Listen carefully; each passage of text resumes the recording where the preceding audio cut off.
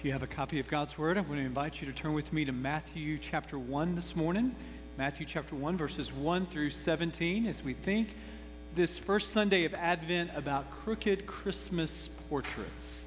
You know, it's big business in our culture, in our society, to have these Christmas pictures that are taken to families and sent to friends and family members. Many of you maybe have taken your Christmas pictures and begun the process of putting those on cards and sending them out. And I tell you, I have 3 boys, so I can't imagine necessarily what this is like with girls. I imagine that when you say to your children, especially those of you that are parents of girls, we're going to do Christmas pictures this afternoon, so get dressed, and we're going to be coordinated, and we're going to have the right scenery, and you can't just take one shot. I imagine your girls are like, wow, this is a whole lot of fun, because they're girls, right? I mean, that's what girls do. I tell you, I can say this from experience, boys don't do that. They don't find that. When we say, let's get dressed, tuck in your shirt, let's smile, let's be a happy family, there's weeping and gnashing of teeth at the Eldridge household. There's something about when the iPhone camera comes on or you're taking a picture, there's just something about that I'm usually kind of culminating at that moment where I would say cheese. I'm saying shut your mouths and act like you like each other. I mean, that's the 7 deadly sins usually come in correspondence to us taking our family pictures together. Maybe too much information right there, but you get the point right there. So I tell you though, it's interesting in Christmas because there is something about the Christmas season that doesn't have a lot of margin for messiness. There's something about the Christmas season where it just feels as if you just got to get everything together. And everybody's cheerful, everybody's happy, everything's good. It's the holly jolly best time of the year, right? So you should have the best time of the year. And there's just not a whole lot of margin for something that's a little off center, a little crooked. In Matthew chapter 1, we see the first crooked Christmas portrait. When we look in God's Word, we kind of anticipate that they're going to be these saintly, sanitized Christmas pictures, but what we discover is that when you get the first Polaroid shots of the Christmas story, that there's a lot of mess there. It's not quite as sanitized as you might have thought it would have been. Matthew chapter 1, verses 1 through 7 is a list of begats. It's a list of the father of. It's the genealogy. So what we're looking at is a big family portrait, literally a portrait of a family tree here. It goes like this in Matthew chapter 1. The book of the genealogy of Jesus Christ, the son of David, the father of Jacob, and Jacob, the father of Judah and his brothers. And Judah, the father of Perez, and Zerah by Tamar, and Perez, the father of Hezron, and Hezron, the father of Ram, and Ram, the father of Amminadab. I think we've got another 30 fathers of. Can we breathe here? You know, I tell you this. When I read the genealogies, just like sometimes when you read them as you're going through your daily Bible readings, there's a temptation to skim them or to skip them. And actually, there's a temptation I find in preaching that you might be tempted to zone out in this. So I tell you what I'm going to do. I want us to hear the genealogy maybe in a little fresh way this morning.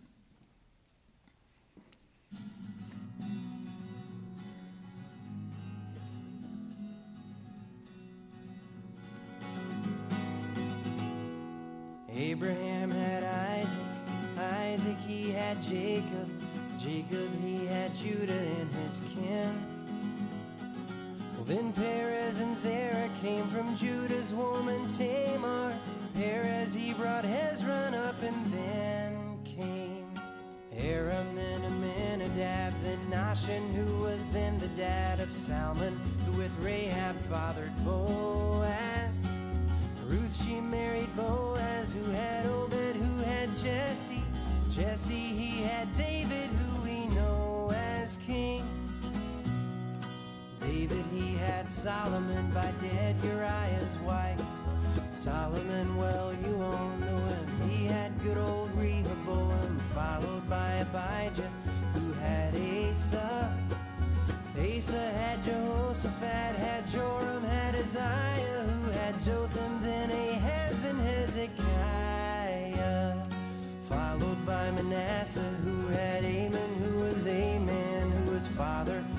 good boy named Josiah, who grandfathered Jehoiakim, who caused the Babylonian captivity because he was a liar.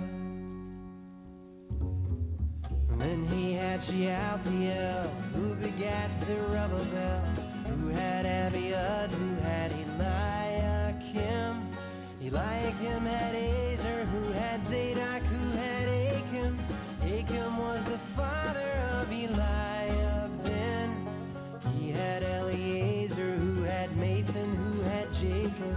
But listen very closely, I don't want to sing this twice. Jacob was the father of Joseph, husband of Mary, mother of Christ. That's good. There we go.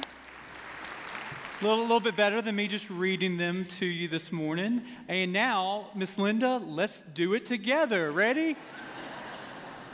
This is Andrew Peterson. Andrew Peterson has a Christmas album called Behold the Lamb of God. Every year in Nashville at the Ryman Theater there, they do this whole album. This is the 5th track on the album called Begats, and so it's one of my favorites. So it's not Christmas at the Eldridge household until we get a song about the genealogy of Matthew chapter 1 in our household there. So what is it there for? Because, you know, it's one of these things, if we're going to be honest, the genealogies are tough to deal with for just all of us. I mean, do we skip it? Do we skim it? What's the purpose of it? I think it's important for you to see what actually is occurring in the way that the genealogy is being presented here. There's 3 sections equally with 14 names that sort of divide the sections up here. You can graph it if you're a visual learner with an N. Let's look at the N together. So it starts with Abraham, the beginning of the story of the Israelite nation. We go to the highlight, the very top of this N right here, which would have been the high point of the Israelite history in King David's reign and rule. We begin this downward slope that comes to the lowest point in verse 11. That is the Babylonian exile. We think it can't get any better, but what do we discover? We come to another high point, the tip of the N in Jesus Christ in verse 16. So Abraham to King David to Babylonian exile points us to Jesus Christ. Notice the first couple of words that we have in Matthew chapter 1, verses 1, or just right there in verse 1, the book of the genealogy. That is a familiar phrase that should bring us back to where we have heard it before. Where have we heard it before? Well, one of the places that we've heard it before, 2 places we've heard it before, is in Genesis chapter 2, verse 4, and Genesis chapter 5, verse 1. It's there in Genesis that we have these genealogies that tell us who God is working through and the specificity of the names that will ultimately be the Israelite nation and that will point us to Jesus Christ. The genealogies are there to say that God works not only in the macro, but in the micro. He not only works in this cosmic way, but he works in a specific way with actual people in an actual place that was insignificant in the great grand schemes of human history, the nation of Israel. So it's not surprising to us when we read of the new Israel, Jesus Christ, and how he is going to come, that Matthew, under the inspiration of the Holy Spirit, would draw back upon the genealogies to say, listen, I'm not telling you a new story that has no continuity to the story that's come before, but I want to show you how this is the crescendo of the song that we've been singing that started with Abraham, that culminates in Jesus Christ here. Notice in this passage here, as we think carefully about what it tells us and how it's presented to us, that it really answers for us 2 foundational Advent questions. These are 2 questions that we must consider at Christmas to understand what Christmas is all about. And the first question that's actually answered here in this genealogy is why did Jesus come? Why did Jesus come? Notice again in verse 1 in Matthew 1, the book of the genealogy of Jesus Christ, the son of David, the son of Abraham. Do you know that just in the naming and the titles that are presented there, that the question, why did Jesus come, is answered in that first verse? Did you know that the names are significant, that the titles are significant, that there's meaning there found in Matthew chapter 1, verse 1? Well, you know it. I mean, we just had a family dedication, and we heard that Slayton Drake, that name is a name that has significance. And you were named, and there was a reason that you were named your name. Names are purposeful. Names are very rarely accidental. Names have meaning. I have 3 children, 3 boys, and Hayden, Luke, and Jonathan, they all have, with their first name and their middle name, they have significance for us personally, but they also have biblical significance to us. There's a lot of reasons that my middle son is named Luke, but the primary reason isn't when he comes up to me and says, "Dad, why do I have to do that?" And I look at him and say, "Luke, I am your father." No, sorry. Do we have somebody at the drums? Sorry. I did not tell that joke at 8:25 or 9:40. It came to me in the inspiration of the moment right there. So looking here at the names, we start with Jesus here, and Jesus is a familiar Jewish name. It actually is a shortened version of Joshua. What does Joshua mean in the Old Testament? It means Yahweh is salvation. So Jesus has the equivalency of Joe. I mean, it's a shortened version of what we would have. David becomes Dave, William becomes Bill, Joshua becomes Jesus. But at the heartbeat of the derivation of that wording there is Yahweh is salvation. So there with Jesus' name, we have a way where we're seeing, like Luke chapter 19, verse 10 says that Jesus comes, and why does he come? To seek and to save the lost.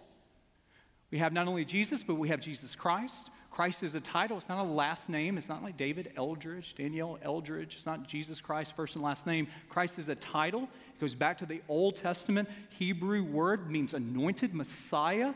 It is the Old Testament title that would have been used in the Old Testament to talk about the anticipated promise of the hope of Israel that is going to come with the coming of the Messiah. We have Jesus Christ. We connect it to the Son of David 17 times in the Gospel of Matthew. We have the phrase Son of David. That is utilized, that phrase, in the Old Testament to talk about the anticipation of a king that would come. Again, verse 11 of Matthew chapter 1, they're in Babylonian exile. They're longing to go to the top of that inn in this glory and this resurrection of military might. They were looking for the Son of David, the one that would come in the Davidic line, that would do that would overthrow Roman rule.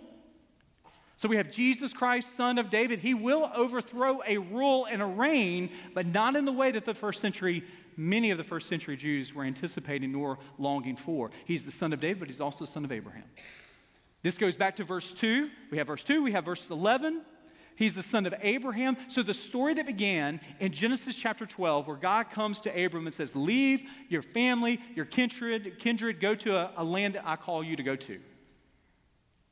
That story in Genesis chapter 12, where he says, "I'm going to bless your people, your lineage, and they are going to be a blessing to all the land." How is that going to come to fruition? Well, it is going to come to fruition in the person of Jesus Christ, in his perfect life, his salvific death, his glorious resurrection, his ascension to the right-hand throne of the Father. Jesus taught a lot. This spring, going into the summer, we'll look at Matthew 5, 6, and 7, the Sermon on the Mount. Mahatma Gandhi looked at Jesus and said, "He is a great inspired teacher. I learned much from him." But you need to understand that while there is much to learn from the teachings of Jesus, his primary purpose was not as an educator, not as a teacher. Although Jesus had this call to the hurting, he was a miracle worker. His primary purpose, as we see, he did not heal everyone in that first century Palestinian world. His primary purpose was not the healing of physical ailments. We as sinners, we need not just a great teacher. We as sinners, we need not just a miracle worker. We as sinners need a great Savior, a rescuer, and that is the purpose of Jesus Christ, the Son of David, the Son of Abraham. That he has come to provide salvation to all who would trust in his finished work. You need not just a great teacher. You need not just to be more enlightened. You need not just one who can cure your physical ailments. You need someone who can rescue you from your sinful plight. And there is one who will do that, and his name is Jesus Christ, the Son of David, the son of Abraham. That is why he came. Not only does this genealogy teach us why did he come, it also teaches us who did he come for. Notice again in Matthew chapter 1 that we were walking through the Andrew Peterson rendition of the genealogy here, and if you were listening closely or reading closely, there were some that stood out. There were some that were different from what would have been the expectations of a first century Jew thinking about the coming Messiah's family tree. Who would those have been? Well, you need to understand in the Old Testament, genealogies were most often, there are two exceptions in Chronicles, but most often, all of the genealogies we have in the Old Testament are traced to the male lineage. So we have 5 females, count them, 5 females that show up in this family tree. It's almost as if they have photobombed the family tree. Do you know what I mean with that? We're talking about portraits. You're taking a picture, and then all of a sudden you have a sarcastic son, and he does something like this. These are celebrity photo bombs. You're there at the Empire State Building, and all of a sudden John Hamm and Jimmy Fallon are in your picture. Or maybe you're at Central Park taking your wedding photos, and Tom Hanks happens to be running through the photo bombers. Now, that we have 5 of those who are coming to the genealogical records of Jesus that a first century Jew would have said, whoa, boy, we could clean this up a little bit. Their names are Tamar, Rahab, Ruth, Bathsheba, and even Mary. Let's take them one by one. Let's look not just a panoramic shot of Matthew chapter 1, but let's look at a close-up here. Tamar, it's an R-rated story.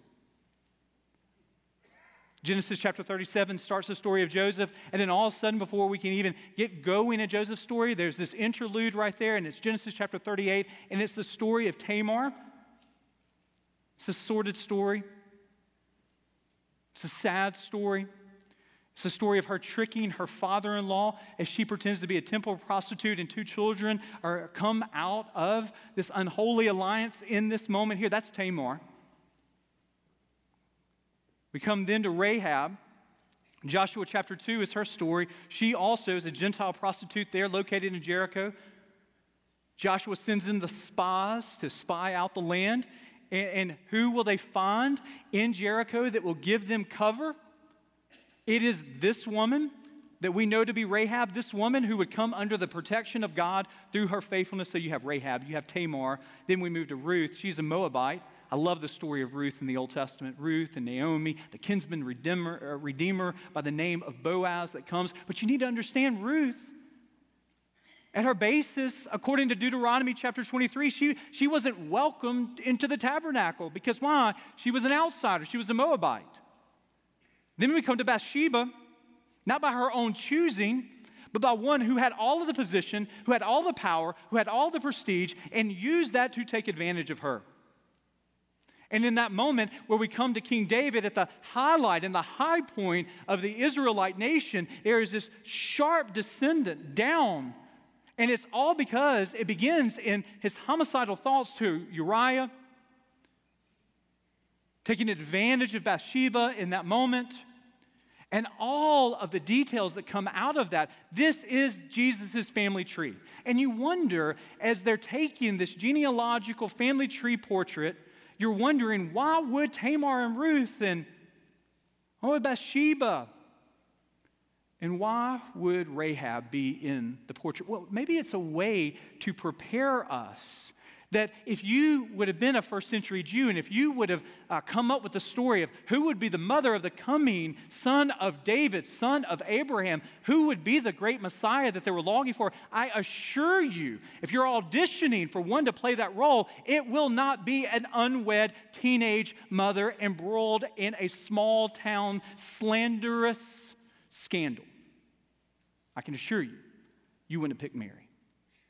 And it's almost as if God, in his inspiration, is saying through the family tree of Jesus that what I come for and who I come for are the Tamars and the Ruths and the Bathshebas, those that are on the margins, those that are hurting, those that need hope, those that need to be reminded that my purposes extend to them no matter where they have been. John Woods sent me a quotation this past week from Bonhoeffer, Dietrich Bonhoeffer, the great German scholar, spy, pastor, and he has a section of sermons and writings that have been compiled together in what we know as God is in the manger. And he talks about this very temptation that we have to sanitize the Christmas story, to clean it up. But actually, as Bonhoeffer says, and that is the wonder of all wonders, that God loves the lowly. God is not ashamed of the lowliness of human beings. God marches right in. He chooses people as his instruments and performs his wonders where one would least expect them. A Canaanite brothel is a place that you're not expecting God to be doing a miracle. God is near to the lowliness. He loves the lost, the neglected, the unseemly, the excluded, the weak, and the broken. And this is the wonderful truth of Advent. This is the wonderful truth of Christmas, that Advent is a time where hope has come. This day is the day that we pause to be reminded on the first Sunday of Advent that hope has come. We will light the hope candle in a moment. And maybe you need to be reminded of the great truth of Christmas, the great truth of Advent. That Advent is for the overlooked. Advent is for the one who has been mistreated. Advent is for the one who is on the margins. Why? Advent is first and foremost a proclamation that hope comes for all, even when in the moment of what they're experiencing, everything is so far from them, of the Christmas cheer and the soundtrack of joy that is always around us in these moments of Christmas, that hope is for the one who can't sing that song. Hope is for the one that feels neglected. Hope is for the one that feels lost. Hope is for the one who can't get it together, because hope has come, and that hope has come in the person of Jesus Christ, and his love extends to anyone and everyone who would trust him by faith, regardless of their past, regardless of their proclivities, regardless of their profession, regardless of their personalities, that God's love in the form of Jesus Christ is a hope-filled message that continues to connect to us even today. There's so many of us that feel as if Christmas is just not for us, because the only way that we can envision Christmas is a Norman Rockwell painting where everybody seems to be joy-filled and happy and all together. And that just might not be your story here this morning. And you need to be reminded, if you have a son or a daughter who every night of the week drinks himself to sleep, trying to wash down the guilt of life, hope is for your son. Hope is for your daughter. You need to be reminded, if you're here tonight and you have a prodigal, grandson or granddaughter, or maybe you are the prodigal here this morning, that no matter how far your loved one has traveled to a foreign land, that hope still knows how to get to that address. That Advent is a hope-filled situation when life feels hopeless. There are times where we use the phrase a hopeless cause. Oh, you've extended love and grace, and you think to yourself, it's just he or she, my coworker, my neighbor, my family member, they're just a hopeless cause. But I just want to remind you that Jesus' own family tree is populated through what people would have viewed as hopeless causes. So what I want to remind you of today, in those margins, in those places where you feel as if everything is dark and everything is dingy and everything is away from God's love, is that God has a way of still showing up in those places. I remember as a pastor, one of the practices in a previous community was to do a Christmas grief support service. It was always Christmas Eve, and I oftentimes, along with other pastors, would conduct the service, and it was put on and gathered together by a couple of the funeral homes in our community, and anyone who had lost a loved one was invited to this service where the names of their loved ones would be read aloud. There would be times of prayer, singing, and even a brief meditation from God's Word. And it was a time that was oftentimes filled because it would oftentimes be the first Christmas Eve and Christmas season that their loved one wasn't with them. So it was a service that was always filled with great tears and great sorrow. And I remember when the script flipped, and I went from being the pastor that was conducting the service to the parishioner that was sitting in the service. And as a parishioner that was sitting there, and I realized that this Christmas Eve, my own brother would not be with us in our family, I realized with tears flooding down my face that hope still extends, even when death knocks on the door in unexpected ways. That hope still comes even when you have loved ones or you can't seem to get your act together. See, that's what Christmas is all about. Christmas is good, glorious announcements that hope and love and joy and peace, they've arrived, not because of our well-doing and our achieving, but rather out of the sheer mercy and grace of a loving God. And so if you're here today and you feel as if life seems a little bit distant and a little bit hopeless, and depression or death or despair seem to be knocking upon your door or even kicked in the back door of your life, this is good news that hope is still here in and through Jesus Christ.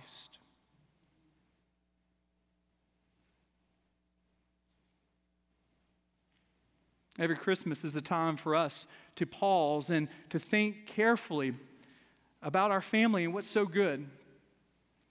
But I want to challenge you this Christmas season, this Advent season, to have eyes open and ears open these next few weeks for the margins of your life and the margins of our neighborhoods and the margins of our society, to be able to press into those places where God is working through those 21st century Rahabs and Tamars and Bathshebas and even Marys. You know, at times I feel like we can miss God at work in the midst of the festivities that oftentimes are really, really good.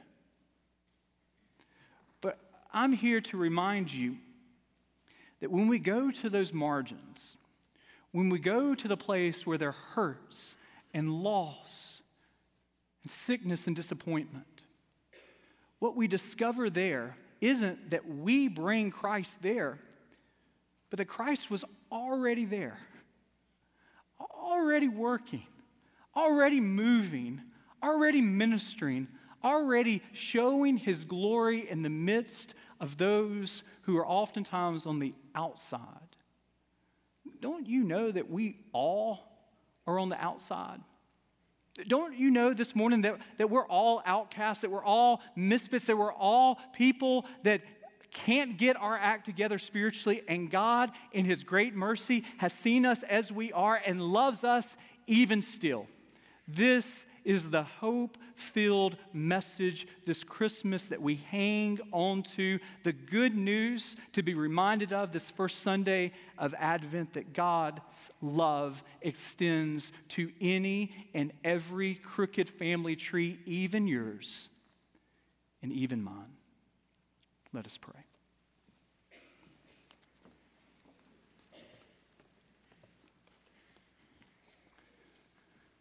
Lord, as we look at this original Christmas portrait, we're reminded of your love and your grace and your mercy that is working, and it's working in unique places. It's working in places that we wouldn't even begin to imagine. Not the sanitized and have it all together places, but in the mess in the muck of true human experience. And there is no family, there's no individual that is immune to that in our own flesh, in our own experiences of life. And we just need to be reminded today that hope has come, and that hope has come in the form of our Savior and Lord Jesus Christ. May we join you in what you are doing and what you desire to teach us this Christmas season in the margins of the experience of life around us. May we have eyes to see and ears to hear how you're working in the messy situations even of our family's life, in the messy situations of even neighbors' life, in the messy places of our own soul. May we see how hope has come and it floods all of those crevices of our life and experience.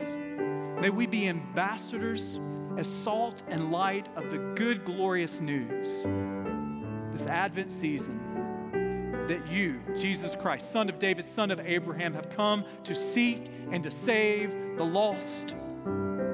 May we proclaim that glorious news in word and in witness. It's in your name we pray.